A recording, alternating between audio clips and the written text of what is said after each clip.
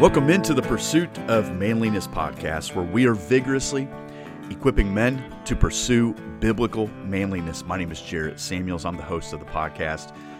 Men, once again, I want to thank you for checking out today's show. When you get the opportunity, not right now because you're listening to the podcast, but when you get an opportunity, make sure you visit thepursuitofmanliness.com. You can find this podcast episode, the whole previous catalog of podcast episodes. You can read the most recent blog post, sign up for the email newsletter. You can see the suggested reading tab, see what's available in the gear store, and more. Just gives you a better idea of what the pursuit of manliness is all about. On Fridays, we walk through Scripture. We call it Out in the Garage. And because this whole thing really started out in the garage, walking through the Bible, trying to equip. Let me back up. Trying to equip myself with the Word, grow in the Word, and in return, hopefully equipping a few other guys along the way. And we do this on Fridays. We just walk through Scripture. Today we are in Numbers 12. So if you want to turn there, not while you're driving, hopefully, but if you want to turn there, Numbers 12 is where we're going to be at. As you know, I don't read it to you. I just kind of jump through some things and highlight some points that stand out to me and some things we should consider.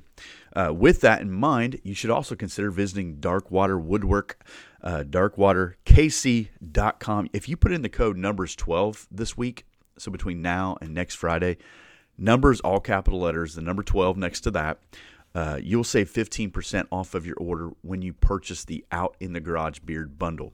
So that is the beard balm, the beard oil. It's got some coffee beans in it. It is a really, I don't even know what, just fine smelling beard oil, beard balm. And you want to do that. Check out everything else Doug's got going on there. A couple things I want to highlight before I get into this while you're putting in your code at darkwaterkc.com. One, I'm recording this on August 10th. I just realized this. Thursday, August 10th. So you're going to get this on Friday, August 11th. How about that? Friday, August 11th. Okay. August 10th. That means we are exactly 1 month away from the registration closing for the men's retreat. And I know some of you guys, you don't pay attention to announcements or postings or whatever, and you'll send me a thing saying, I don't know how I missed it. And the other guys are like, we are so sick of hearing about it. And I'll think, I'm so sick of talking about it. But I don't want you to miss it if you want to be there. If you can't, totally understand. But those guys who are kind of on the fence, who don't have the courage yet to ask their wife if they can go, yeah, I know who you are. Then Thursday, August 10th, where we're at. So we got a month left in this registration. I just looked. Let me click on it here because of full transparency. At the time of talking right now, we can take 38 spots before we hit our max. 38 spots. So if that's you, if there's 38 guys, that's it. If 38 guys sign up on Thursday, August 10th, by the time you get this, there won't be a link. I think there'll be a link. I think we'll be right there. Who knows? I'll tell you what, we were fairly low up until a few weeks ago, and the Lord just brings people. He's done this in Tribe. He's done this in the Herd. Guys, I don't know where you come from. And I talk about the divine thread. That's not spiritual talk. Okay? It's not just some kind of church talk or whatever. The divine thread is Jesus. And I just think there's a lot of guys out there who are trying to follow Jesus, who want to follow Jesus, who know He is the way, the truth, and the life, that no one comes to God the Father except through Him. I just think there's a lot of guys, probably a lot more than we realize, and I'm finding out there's a whole lot more globally than we realize, and that's just what unites us. Oh man, we talk about guy stuff. We joke around, mess around. All the things that other guys talk about, we do, but we talk about it through the lens of Scripture, particularly first and foremost. One last thing before I get into Numbers 12. Yesterday, man, all this is like breaking news. As I sit here, yesterday, I changed the Facebook closed group name. It was called, hold on now, The Pursuit of Manliness. So our Facebook page name was called The Pursuit of Manliness. Everything else is called The Pursuit of Manliness, okay? I just felt like the Facebook group, and it's grown a pretty decent clip in the last couple of years. I just felt like it was just one more thing. It was just another thing. It was just kind of a backstage type of thing, a little, backyard deal. Here's the house, but we're in the backyard. And I just been wrestling with, like, what's the point of it? What's the point? Is the point of it just for me to every once in a while to get on and say, hey, don't share links and don't poach and don't, that's nauseating. No. We want to have a point to it. So I changed it to the name to A Quiet Life Community. I was actually going to delete the current group, which was going to be quite a process, and start a brand new one and say, hey, guys, if you want to join me over there, this is what we're fixing on talking about, knowing that we would have less guys because some guys are like, I don't want to be no Quiet Life community. I totally get it. But this is what we're doing. If you want to be in the group, this is what we're doing. And you're welcome to make posts and start conversations and all those things. So, and hopefully you do. So that's what we're doing. I'd love for you to check that out. If you are in the group and you're wondering why the name changed or whatever, there's a video where I try to explain it just a little bit. I have a post in there and I've changed a little bit of things. But, hey, yes, it's still for men. Yes, it's still about manliness and all those things. The Quiet Life is from 1 Thessalonians 4:11 and 12. It's my life verse. I got that verse about everywhere, and I think it kind of summarizes what the community of the pursuit of manliness is about. Now there's other verses. We've used 1 Kings 2:2, be strong and show yourself a man, like we've done that, or we've used different verses. But to me, that one's deeply personal to me, and I've come to find out in the last year, I don't know, that it's personal to some of you guys as well. So, Numbers 12. The title of my Bible, and I'm using the NASB right now. The NASB. I'm trying to read through this NASB in 8-9 months. So I just sit down and read chunks of scripture at a time, highlight it, and I'd like to get through it probably by May. So I got about a school year, if you will. So I'm reading. It might sound a little bit different. Again, read your own. I don't read a lot to you guys. It says, then Miriam and Aaron spoke against Moses because of the Cushite woman who he had married, for he had married a Cushite woman. And they said, has the Lord indeed spoken only through Moses? Has he not spoken through us as well? And the Lord heard it. The Lord heard it. Okay. Little context here. Miriam and Aaron, who are they? Where do they show up? How did they get there? These just two rabble-rousers in the back row rolling their eyes when the preacher makes his announcements or, uses an illustration or something to that effect. Nope. Brother and sister, man. This is what you're rocking with here. We got Miriam and Aaron, brother and sister, relatives, if you will, of Moses, and they are grumbling. They are grumbling. They are protesting. They have a strong objection to Moses. Okay, Aaron somehow joins in on the protest with Miriam, and they're going to challenge him. You know what? Let's start with this. If you're in any form of leadership, any form, whether you're leading a team of 3 or 300 or 3,000, it does not matter. There will be some jealousy. There's always someone who thinks they can do it a little bit better, thinks that you have oversight in some area. They think that you're better than them. That is inevitable. And I think most people know that stepping into it, not to create paranoia, just to say not everyone's going to greet you with a holy hug. Not everyone's going to give you a high five and handshake. It's just the way it is. But, you're going to get criticism. You're going to get critique. You're going to get some pushback. You're going to have to be the bad guy. If the buck stops with you, you're going to have to be the bad guy. Some people don't like where the buck stopped. That's just the way it is. When I've had staff through the years, I'll tell them, hey, if needed, and depending on the topic, you can blame me. I am okay with that. If someone comes to me and says, boy, I got a real problem with get in line. There's probably other people who got a problem with that or something else.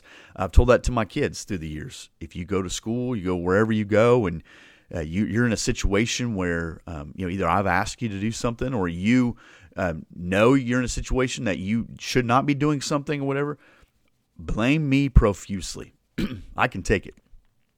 I could care less what a group of high schoolers think about me. I could care less what, I'm not in it. I'm not going running for prom king. That's over. Okay. So this chapter is almost essentially a lesson on what not to do if you're the person that's being led by a specific person. We're all being led. We should be leading ourselves, but there's always somebody over us somewhere, right? So we have this sweeping accusation. What's the accusation? We got a problem with Moses' wife. What's so cutting about this?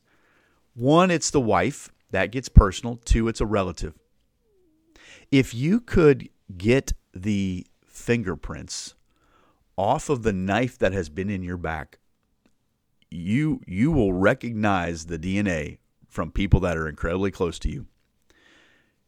if they could sweep that knife to find out whose hand was on it before it went directly into your back, you would say, I know them. I know them really well. If they could get the fingerprints off the knife that's been in your chest now, you probably say, I've sat at a Thanksgiving table with them. I got blood DNA with them. Listen, I've seen it time and time and time again that those related to you, for a lot of guys, that is your greatest obstacle. And that's not you being overly critical of, the in-laws, the outlaws, and that jargon. No, that's just the reality. Those closest to you can be the most cutting. I've seen it time and time again. I've seen scenarios where an individual has experienced that in their own life, and then they repeat that exact same recipe for the next generation. Now, you didn't like it in your experience, and yet you replicate it, almost the exact blueprint, in the next generation. Why on earth would we do that? Well, unfortunately, that's all we know. So we do it. You're going to get criticism, right? But when you get criticism from relatives, it does cut a little different. Now, here's the thing about relatives, and you see this with Miriam and Aaron here. They go personal, and they go backwards.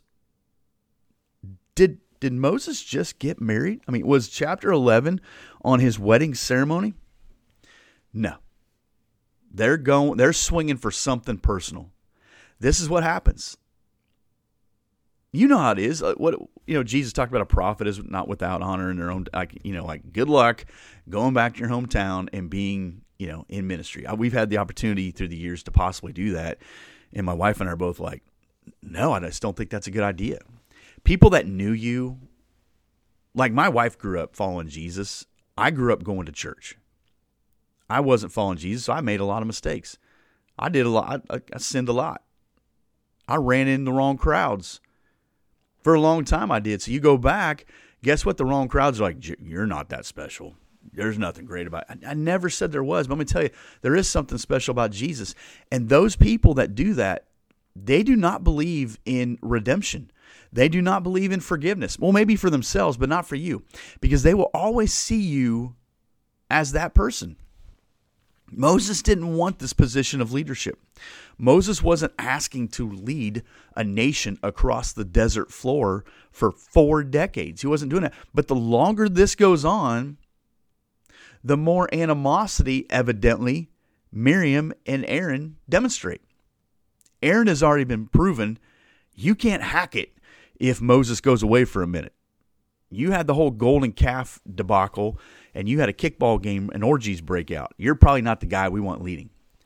Miriam, giving him a side eye here, says, I don't know why he's been doing this. I don't know why we're not doing this, right? So there's some hostility towards Moses. If you lead a church and someone has a problem with you, not that big of a deal. It can be. They can make a big stink. I've seen people make a big stink, okay? I shouldn't say it's not a big deal. But it's different than if you have relatives in your church and suddenly they have a problem with you. And they start dogging you. And they start Facebooking, how bad of a leader, bad of a person. And, you think you're better than me. And welcome to the thorn in your flesh. Welcome to it. Because I don't think you can take it out. Paul told us our struggle is not against flesh and blood, but against spiritual forces of wickedness. However, it does often feel like the struggle is against flesh and blood. Our adversary, Satan, will use whoever and however he can to distract and destroy. And I'll tell you what, those related to you, it happens all the time. You saying, Jared, you talking about my story? I'm talking about so many stories. It happens all the time. Those closest to you will cut the most, critique the most, run you down the most. It happened. There's so many guys who would start a new venture. They would start a podcast. They would start a blog. They would start a business. They would, do something that would kind of put themselves out there to try something different, and they don't do it because of the feedback they would get from people that are related to them. I know it. And you're like, I don't want to tell them, and then they'll think I'm, boy, you're. And I hear it all the time. Those who are most critical, and I use the phrase, sit at the Thanksgiving table. Those who are most critical are the people that are supposed to be closest to you and the most for you, who say, I've seen you in good times and bad. I've seen you in the ups and downs. You've seen me in good times and bad. Let's be for each other and with each other. But that's not the way it is. Typically, those who are most critical of you in some way, like Miriam and Aaron, are jealous of you, or they're envious of you, or they're angry that they can't manipulate you or put conditions on the relationship of you. They're upset that they can't control your behavior, or they're looking to get a response from you. Verse 4, suddenly the Lord said to Moses and Aaron, see, here's the thing. If you want to critique leadership, if you want to critique those who are related to you, the Lord always hears it. And they say, I'm not worried about that. Well, the Lord knows it. The Lord knows that you're this, that, or the other. Are we not forgiven by Jesus or not? Are we? Should we live like it? No. The Lord said to Moses, Aaron, and Miriam, you three come out of the tent meeting. So the three of them came out. Then the Lord came down in a pillar of cloud and stood at the doorway of the tent. You have a feeling that God said, I'm about to wipe you out. He came and stood at the doorway of the tent, and he called Aaron and Miriam. And when they had come forward, he said, come here. Hear now my words. If there is a prophet among you, I, the Lord, shall make myself known to him in a vision. I shall speak with him in a dream. Not so with my servant Moses. He is faithful in all my household. With him I speak mouth to mouth, even openly and not in dark sayings.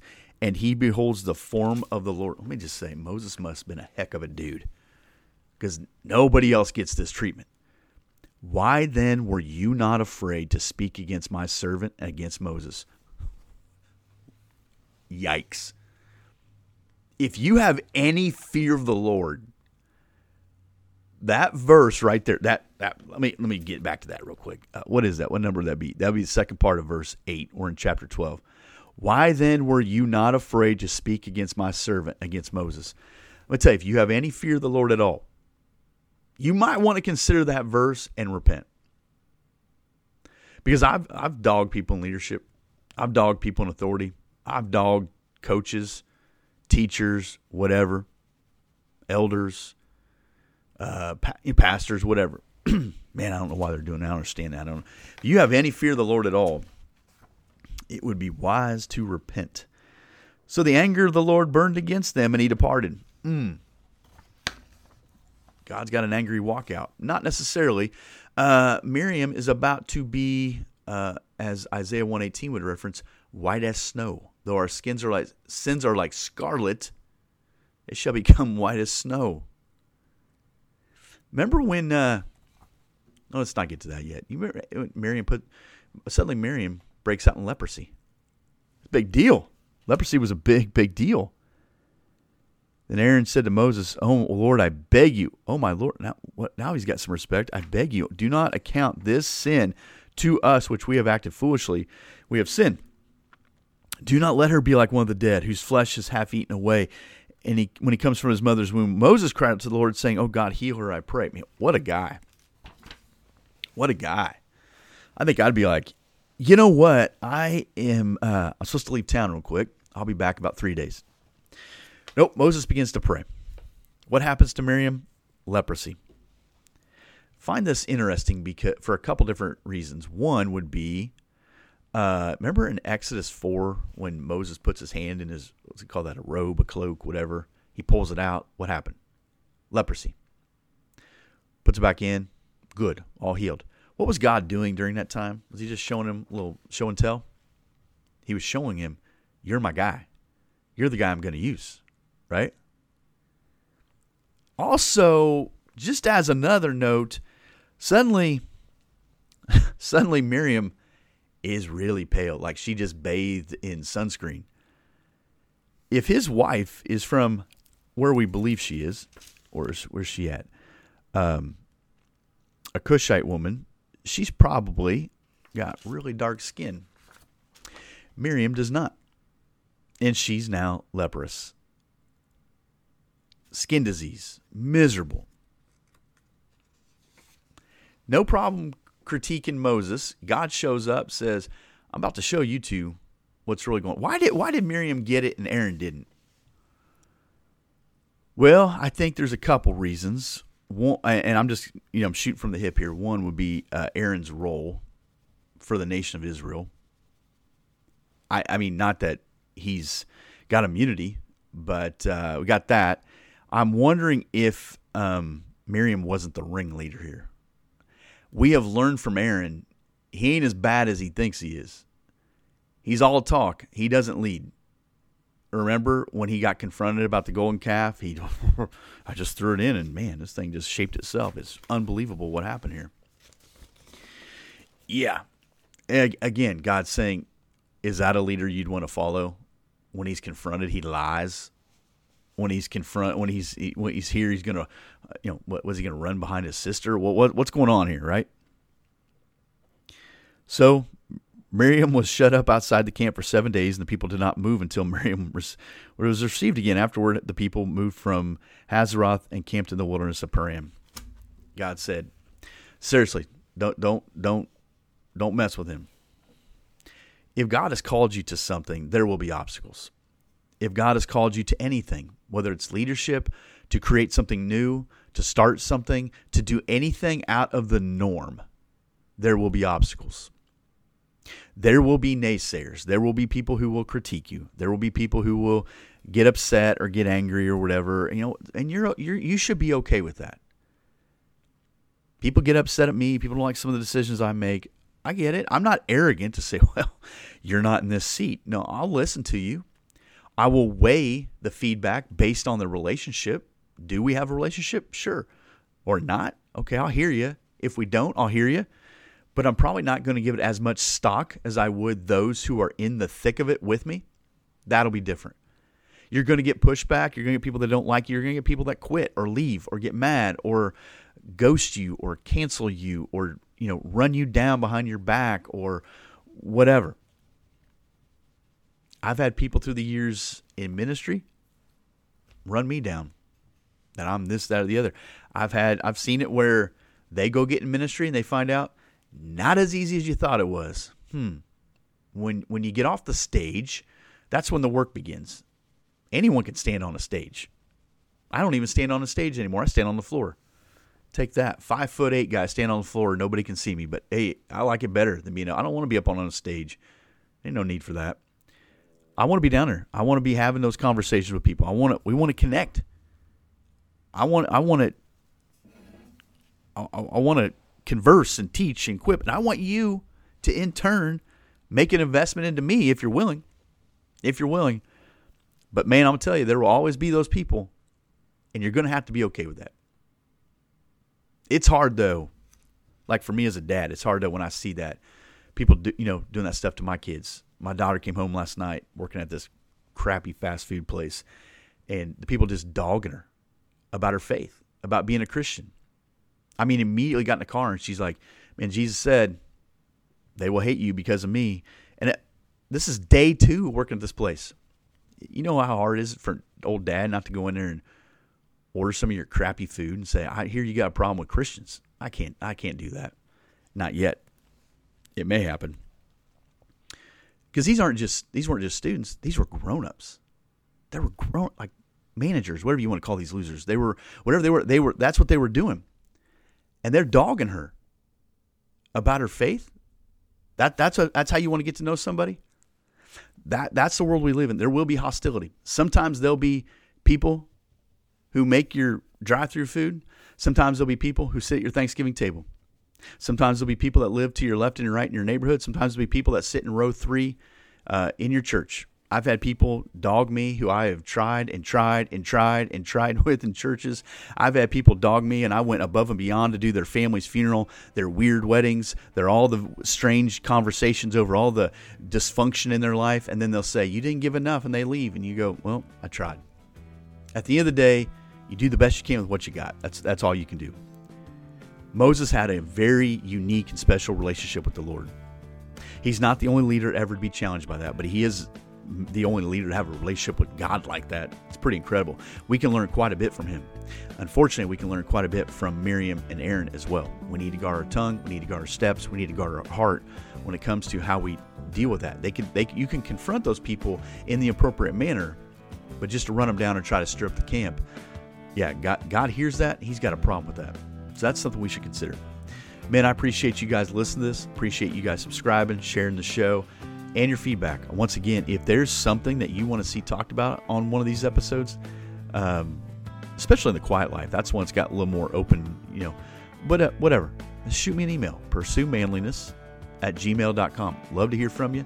Love to know, hey, this is something that I'm wrestling through. I can't guarantee that I can answer it or even work through it, but perhaps it's a conversation we need to have. So thanks for listening. Let's keep pursuing biblical manliness.